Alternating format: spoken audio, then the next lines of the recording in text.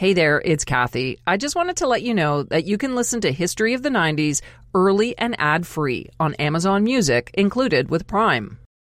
Look, Bumble knows you're exhausted by dating.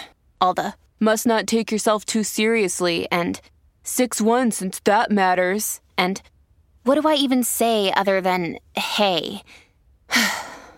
Well, that's why they're introducing an all-new Bumble, with exciting features to make compatibility easier, starting the chat better, and dating safer. They've changed, so you don't have to. Download the new Bumble now. Hi there, it's Kathy Kinzora. Today, I want to introduce you to another podcast that I think you will love. It's called Everything 80s, and it's hosted by Jamie Logie, who takes you on a dizzying journey full of excess, discovery, and innovation that forever changed the way we dressed, consumed, and connected. On his weekly podcast, he covers everything from the explosion of blockbuster movies to the birth of the cable networks and the MTV generation. The 80s was full of groundbreaking leaps in science and technology, with the creation of Apple, the space shuttle, to the compact disc. The world would never be the same again. So jump in your DeLorean and buckle up as Jamie brings you the story of the Transformers. An alien race in search of new sources of energy crash lands on Earth, where they remain entombed for 4 million years. That is, until 1984. That's when Megatron's evil Decepticons wake up and set about to pillage Earth to revitalize their war efforts on their metallic homeworld, Cybertron. Meanwhile, the heroic Autobots and their leader Optimus Prime aim to stop them and protect Earth. But these are no ordinary aliens. These are giant robots that can transform into vehicles and other objects. I'm Jamie Logie, and this is Everything 80s, a podcast about a decade that forever changed the way we dress, consumed, and connected. On today's dizzying journey, I take you back to the definitive toy and cartoon series that shaped an entire generation. This is the story of Transformers. Of all the toys and cartoons that burst on the scene in the 1980s, one may stand above the rest. Produced by Hasbro, Transformers became one of the best-selling toys of all time, which led to an animated movie in 1986, many future toy lines, and a series of live-action movies. Personally, Transformers captured my imagination and left me spellbound. I remember looking under the Christmas tree one year and thinking I saw the distinctive box shape of what I hoped was Soundwave. He was one of my favorite Decepticons and one of Megatron's most reliable troops, even though he was only communications officer because of his monotone computer-style speech. He was actually capable of reading minds by scanning and decoding the electrical impulses. My anticipation and excitement was next level, and I couldn't wait to rip the package open. Until Christmas Day, when I realized it was a multi-pack of lifesavers. And that wouldn't be the last significant heartache caused by Transformers. But before we get to that, let me take you back to the beginning of the decade, to 1980, when Takara Toys launched the Diaclone toy line, which included transforming vehicles and robots that were piloted by miniature figures that came from the Microman toy line. In 1982, they put out a line of car robots that also were able to transform. Then, at the 1983 Tokyo Toy Fair, the toys were discovered by Hasbro product developer Henry Orenstein, who presented the concept to Hasbro's head of research and development, George Dunze. Excited by the prospect of a car robot line, they licensed Diaclone and Microman lines and made changes to the color schemes from the original toys to match the new series of toys they were about to create. In fact, many of the Autobot versions of the Transformers came straight from the car robot line, and a lot of the future Transformers would already exist in the Takara toy line, including the Dinobots, Insecticons, Decepticon planes, and the Constructicons. And so with the rights and molds to all 28 figures in the Diaclone line plus the Microman line, Hasbro left Japan with the building blocks to the Transformers you know and love. But building and releasing a new toy line wasn't the only thing Hasbro needed to take over the world. They needed a backstory and character profiles. Hasbro had the great foresight that if each toy had an identity, kids would connect with them in a whole new way. Because it's cool if you see some robots that transform, but it's a lot more interesting when you realize they are a robotic race from a planet called Cybertron. That there are two groups of robots battling for supremacy. Some are good and others evil. To help them, Hasbro turned to experts in creating friends and foes, Marvel. Editor-in-chief Jim Shooter and Dennis O'Neil helped develop the backstory, while Bob Budiansky would be the guy charged with creating names and short descriptions of each character. Budiansky was a comic book writer, editor, and penciler and had been at Marvel for 20 years. Besides coming up with names and backstories, he would write some interesting tech-spec biographies. If you ever owned your own Decepticon or Autobot, you'll be familiar with this because they were printed on the packaging of each Transformer toy. I remember this extremely well, as these were such technical toys that some of them really were a challenge to put together. They were like a robotic Rubik's Cube, but you could learn about each robot's specific technical details, giving them even more unique personality quirks. All of these are thanks to the mind of Bob Budiansky. Budiansky and Marvel gave toys a mythology.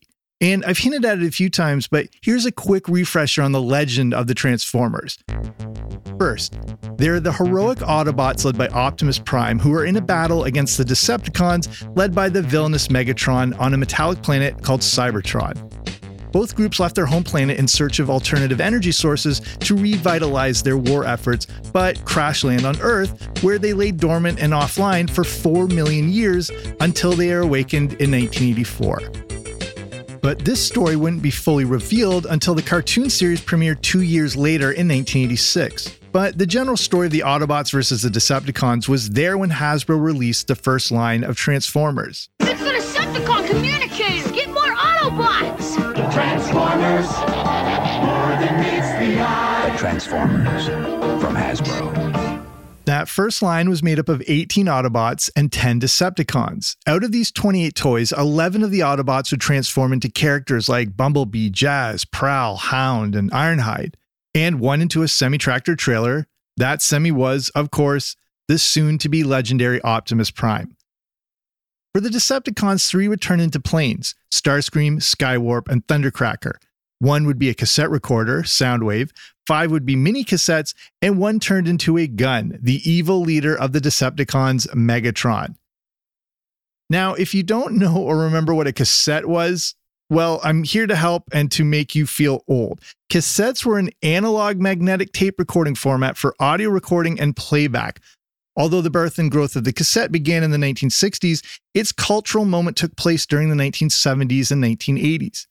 If you're a fan of the show, you'll get to hear a lot about cassettes and tapes. Okay, back to our pals the Transformers. Because although it appeared that Hasbro released a massive new line of Autobots and Decepticons, they took all of these from the original Diaclone series, and most were just clones of each other. They changed the paint and the accessories, but the physical actions to transformations remained the same. If you owned any of these back in 1984, you'll remember that Ironside and Ratchet were exactly the same. And so were Prowl, Bluestreak, and Smokescreen. Ditto Starscream, Thundercracker, and Skywarp. So, in actuality, Hasbro only released 10 to 12 toys right out of the gate, but they soon reissued all the toys from the first set plus 26 new toys. This is where the branding became much more detailed and subgroups were introduced. For the Autobots, some of the subgroups would be the Dinobots and the Omnibots, while the Decepticons would have the Insecticons and Constructicons. Along with all these new additions, Hasbro would introduce other features on the reissued toys, like the heat-sensitive rub signs. In case you don't remember, these would be little decals on the Transformers that, as you rubbed, would heat up and reveal an Autobot or a Decepticon symbol. To kids, it appeared like a cool new play feature, but Hasbro actually did it as a way to reveal authentication against a lot of the inferior bootleg versions that were now flooding the market. Both of these releases took place between 1984 and 1985, but were considered as one giant release. The 2-toy series and all the characters make up the first generation of Transformers. And soon, the Transformer universe was about to become much richer. Because they weren't just taking over playtime. Soon, they would take over the world, one TV at a time. Transformers! Now, before I jump into the cartoon, there's something that's often overlooked that I want to point out. Have you ever wondered why there was such an explosion of cartoon shows and toy-based products in the 1980s? Going into the 1980s, there were strict restrictions on what could be advertised to children. Formed in 1968, the Action for Children's Television spent time in the 70s gathering information regarding the psychology of advertising to children. They found young children could not differentiate between what was an ad and what was a show or cartoon. Restrictions were put in place, but these were all lifted by Ronald Reagan when he became president. This gave marketers free rein and opened the floodgates for new cartoons, toys, junk food, cereals, and cartoon product tie-ins, the likes we had never seen before. The story of this deregulation and how it shaped the 1980s will be the subject of a future episode. But for now, the takeaway is that in the 1980s, the lifting of those restrictions created the explosion of new toys and cartoons we saw as the decade got underway. And that's how the Transformers cartoon series became a half-hour toy commercial. As I mentioned earlier, the original concept by Marvel's Bob Budiansky, Jim Shooter, and Dennis O'Neil became a 4-issue comic book series and a 3-part cartoon series that introduced the backstory and characters that little kids would soon see on toy shelves. The 3-part TV pilot miniseries first aired in September 1984 and was co-produced between Marvel Productions and Sunbow Productions. The toy line was a bit more militaristic and obviously robotic until Japanese designer Shohei Kohara gave them a more approachable look, which was simplified even further by Floro Dery, who would become the lead designer of the TV series. For the 3-part series, the backstory remained the same. The Autobots and Decepticons leave Cybertron, etc., etc. 4 million years later, a volcano eruption awakens them. The Decepticons are ready to pillage the Earth, and the Autobots befriend humans Sparkplug and Spike Witwicky to protect the Earth. They're going to crash.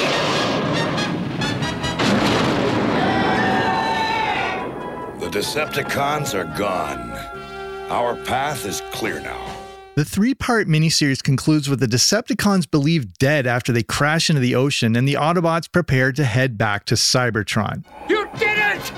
You stopped the Decepticons! However, the epic battle between Decepticons and Autobots would continue in a 13-episode season, which had already been commissioned and produced before the miniseries had even aired.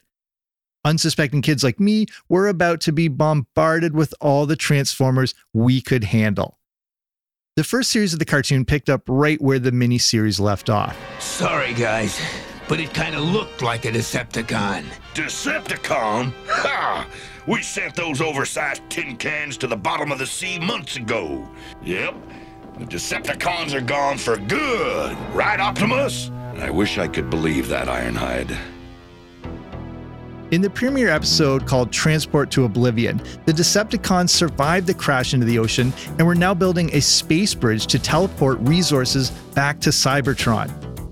The show aired on Saturday mornings between October and December of 1984 and served the important function of introducing new characters that would be added to the 1985 toy line. At the center for the story arc for the season was that new technology which culminated in a 3-part episode finale where the Decepticons teleport Cybertron itself into Earth's orbit. Called the Ultimate Doom, it sees a paraplegic computer expert, Chip Chase, joining Spike and Sparkplug as a new human ally for the Autobots. Along with Chip, the series gave us the Dinobots, Skyfire, the Insecticons, and the Constructicons, which were able to combine to form Devastator, and that was just awesome. This concept took construction vehicles, similar to Tonka trucks that were already popular with kids, made them Transformers, and combined them all together to create another giant Transformer. Devastator was like another soon-to-be-released space-based toy and cartoon about a giant super robot, Voltron. It's like they read our minds and combined several of our favorite things into one amazing creation that our parents would have to take out a second mortgage to buy. In an unexpected plot twist, Season 1 ended with the Insecticons betraying Megatron and stealing resources from the Decepticons, then fleeing Earth. For once, I wish Megatron the best of luck. Unfortunately for us, the Insecticons are Decepticons too. And with those words from Optimus Prime, kids like me were freaking out after, and we demanded more. So a second season went into production, but this time there would be a whopping 49 episodes. Now, that might seem like a large and random number, but it was done intentionally. A 49-episode second season plus the 16 from the first season added up to, checks calculator, 65 total episodes. This is a magic number because it allowed Transformers to move into weekday broadcast syndication. During the late 70s and 80s, as the market for made-for-television cartoons grew, it allowed small and medium independent TV stations to broadcast first-run syndicated shows like He-Man and the Masters of the Universe, Inspector Gadget, Thundercats, My Little Pony, and of course, the Transformers, among many others, without competing with big broadcasters who often blocked out Saturday mornings for their content. Having 65 episodes by the end of season 2 would make Transformers part of kids' daily routine. I know they were definitely part of mine and probably yours too, because I remember the first thing I did when I got home from school was watch Transformers. The second season also changed the format of the show. Instead of having a single story arc or theme that connected all episodes, the second season turned Transformers into a monster of the week style show, where each episode was standalone. This again was done by design because it allowed broadcasters to air episodes in non-sequential order without confusing their audience. However, the second 49-episode season could be broken down into roughly 3 segments. The first 13 episodes feature primarily season 1 characters. They were still more character-driven episodes than the first, with many characters getting their own spotlight episode. This basically made each episode a commercial for an individual character that would be connected to a specific toy release. This was exploited in the second batch of episodes, which closely aligned with the release of the 85-86 toy line. One thing you'll notice when you watch cartoons from this time period is that characters always address each other by their full name. It was important for kids to be able to identify the character and then remember it when they were in the toy aisle. This was also the case for any accessories the characters had, from guns to ships and vehicles. Characters always used full names for everything. We can't let Megatron get the Negavator. Eject, rumble, frenzy, ravage, huzzah, destroy Autobots. With pleasure! We'll turn that bunker into a burial mound! Commerce was front and center, but it wasn't the only focus for season 2, which saw Autobots assimilating Earth culture. They played basketball and football and even watched a soap opera. Excursions to alien civilizations popped up occasionally as well, not to mention time travel, miniaturization, and battles against undersea creatures. And it introduced concepts and characters that spread out to other segments of the franchise, including the mystic Alpha Trion, the ancient Vector Sigma supercomputer and its circuit key, not to mention the first appearance of female Transformers within official fiction, and a girl named Carly who was Spike's girlfriend. As I mentioned, this season also introduced the remainder of the 1985 toy line with a mid-season 2-part episode series called Dinobot Island. Most of these new characters were new Autobot cars and mini-vehicles taken from the Diaclone and Micro-Change line of Takara Toys and introduced the Decepticon Triple Changers, Astrotrain and Blitzwing, and one of the most epic and expensive toys, Omega Supreme. All of this set the scene for Transformers the movie.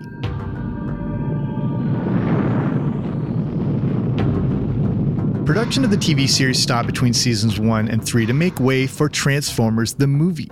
Released on August 8, 1986, it takes place in the year 2005, 20 years after the events of season 2. Now, if you're a kid of the 80s, the sheer mention of this movie probably stirs up a lot of emotions for you. I get kind of rough just thinking about it, and not just because I wasn't allowed to see it in theaters. Directed by Nelson Shin, who also helmed the TV show, the film features the voices of Eric Idle, Judd Nelson, Leonard Nimoy, Casey Kasem, Robert Stack, Peter Cullen, Scatman Crothers, and surprisingly, Orson Welles in his final film role. The legendary actor died 10 months before its release. And the movie did a few things. Not only did it have violence, but it also had some cursing. But neither of those things necessarily traumatized the kids who watched it. Hasbro's exclusively toy-focused agenda demanded a product refresh, so they contrived an on-screen extermination at the protest of some creators of the film and TV series. They were being forced to slaughter characters on screen, including the leader of the Autobots. Prime, you can't die! Do not grieve. Soon, I shall be one with the Matrix. The result was devastating to kids everywhere. But it worked for Hasbro because it immediately discontinued products from the 1984 and 1985 toy line and introduced a new cast of characters just in time for Christmas 1986. I'm a fan of the movie, and I'll be doing a longer deep dive into it in the future, but for now, you should know that ultimately, it was kind of a box office failure. With hit movies like Aliens, Top Gun, and The Karate Kid Part 2 in theaters across the country, Transformers struggled to get people in seats. It also didn't help that critics hated it. Karen James of the New York Times described the film as, quote, "While all this action may captivate young children, the animation is not spectacular enough to dazzle adults, and the Transformers have few truly human elements to lure parents along, even when their voices are supplied by well-known actors," unquote. Yikes. Like I said, personally, I think the movie is pretty good. I have it on Blu-ray, and the animation is quite elite. The soundtrack dates the hell out of it, but it's got some great vintage 80s rock.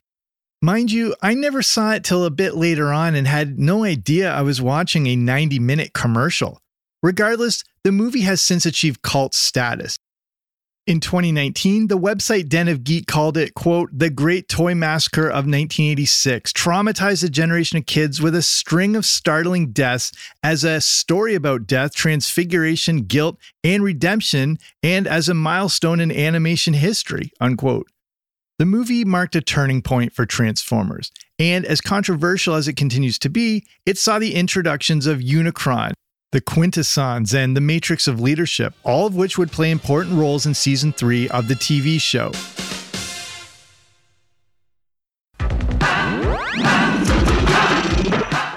Premiering on September 15, 1986, Season 3 picks up right where the movie left off, completely transforming the whole premise of the show. Gone were the two teams stranded on Earth, along with many of the characters that compose those teams.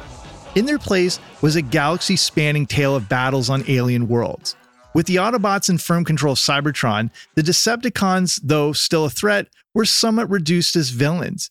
New enemies in the form of the Quintessons were introduced. Plots often centered on the ultra-powerful Citybots, Metroplex, and Trypticon. This season is a bit of a mixed bag. Although it contains some of the most mistake-laden episodes of the entire franchise, it also has among the best, both in animation and scripting. Dark Awakening, Chaos, Web World, and Dweller in the Depths are all heavy fan favorites. By the way, kids were still pissed about the death of Optimus Prime, which resulted in a massive letter writing campaign forcing Hasbro to resurrect the Autobot hero. So they gave kids what they wanted. Optimus. I've done it! Optimus Prime lives! It's true. Our leader is back. Yes, Skylynx. And this time, no force in the universe can stop me. On February 24th, 1987, Optimus Prime made his triumphant return to the series. In the two-part season finale, an embittered scientist uses the body of Optimus Prime to unleash a dangerous plague on the Autobots and, ultimately, the universe. The season concludes with Optimus once again the leader of the Autobots. I can't say what I'm feeling. I'm so terribly sorry. We had no right to do what we did with the spores. And for what we thought and believed of you, I deeply apologize. Does this mean the fighting will continue? Had to say. There will be no war today, Optimus Prime. You have earned Galvatron's respect. The wisdom of the ages. It's lost. No, not lost. We're all a little wiser now. But the Matrix is empty. There would be a season 4 in November 1987, and it would bring the series to a close. But Transformers would not disappear from TV for long, as a 5th season was released, which was just reruns of 15 episodes from the original series, along with the movie, which was edited into 4 episodes. I think I had long stopped watching at that point. The toys, however, never stopped being popular. Not long after the movie, they brought a few new lines out, such as the Headmasters and Target Masters. There were also the Pretenders and Power Master, which featured a new version of Optimus Prime. In 1987, they also released the Micromasters, which were tiny versions of Transformers meant to compete against the hugely popular Micro Machines. By the time the 90s rolled around, Transformers dipped in popularity in the US, but continued to do well in Canada, the UK, and Japan. And in the 90s, the TV show came back. From 1993 to 1995, select episodes of the series were rebroadcast under the title Transformers Generation 2. The stories were presented as though they were historical recordings displayed by the Cybernet Space Cube, which added computer-generated borders and scene transitions to the original animation. The story was later continued in Transformers Generation 2 Redux, set 22 years after the events of the final episode, where the first generation of the Autobots, led by Optimus Prime, pursue Galvatron and Zarek into deep space, and a new generation of Autobots and Decepticons are introduced. Hasbro also released a Generation 2 line of toys in 1993, although some debate there's no such thing as Generation 1 and there's only Transformers. The old Takara Toy Company took over production, but pretty much just used the old molds from 1984 to 1985 with new color schemes and finishes. There was one major change though, and that was Megatron, who went from transforming into a handgun to a tank. This was done because of safety and security concerns. But the toys never went away, and then in 2007, what once felt impossible happened. Before time began, there was the cube. We know not where it comes from, only that it holds the power to create worlds and fill them with life. The familiar voice of Optimus Prime filled theaters once again. This time at the hands of Michael Bay, with Steven Spielberg serving as executive producer. They had the monumental task of taking the animated TV show and making something for new audiences and old. They did it by combining computer animation with live action filming, and when it came out on July 2nd, 2007, I was pretty psyched. The film stars Shia LaBeouf as Sam Witwicky, a teenager who gets caught up in a war between Autobots and Decepticons. Tyrese Gibson, Josh Duhamel, Anthony Anderson, Megan Fox, Rachel Taylor, John Turturro, and Jon Voight also star, while voice actors Peter Cullen and Hugo Weaving voice Optimus Prime and Megatron respectively. The movie was a massive hit, making $709 million, making it the highest per screen and per theater grossing film in 2007 in North America. But it failed to embrace the mythos and history of the franchise and made it a little too human. Yet it looks like a masterpiece compared to some of the subsequent offerings. You don't have to take my word for it, just read the reviews on Rotten Tomatoes. But in my opinion, the whole progression of the movies went from disappointment to unwatchable. So I choose not to. I choose to think of Transformers as I did as a kid. There's no other toy that stirred up such excitement. Nothing captured my imagination quite like they did. The Transformers, more than meets the eye. Autobots wage their battle to destroy the evil forces of the Decepticons, the Transformers. They're definitely more than meets the eye, and that's why Transformers are a definitive part of everything 80s. Thanks so much for listening. If this is your first time checking us out and you like what you heard, please jump back in the DeLorean and go back. There's tons of other great episodes for you to sink your teeth into. If you enjoyed this episode, give us a 5-star review to help other people find these amazing stories. And if you're in a position to do so, you can consider sponsoring the show over at patreon.com, where you get access to other bonus audio content, including things like the Everything 80s Movie Review podcast. So you can go to www.patreon.com/80s, or in the show notes, you can find a link that'll take you right there. Everything 80s is written and produced by me, Jamie Logie, with producer Dila Velasquez. Audio design and production by Rob Johnson. Until next time, I'm Jamie, and this is Everything 80s.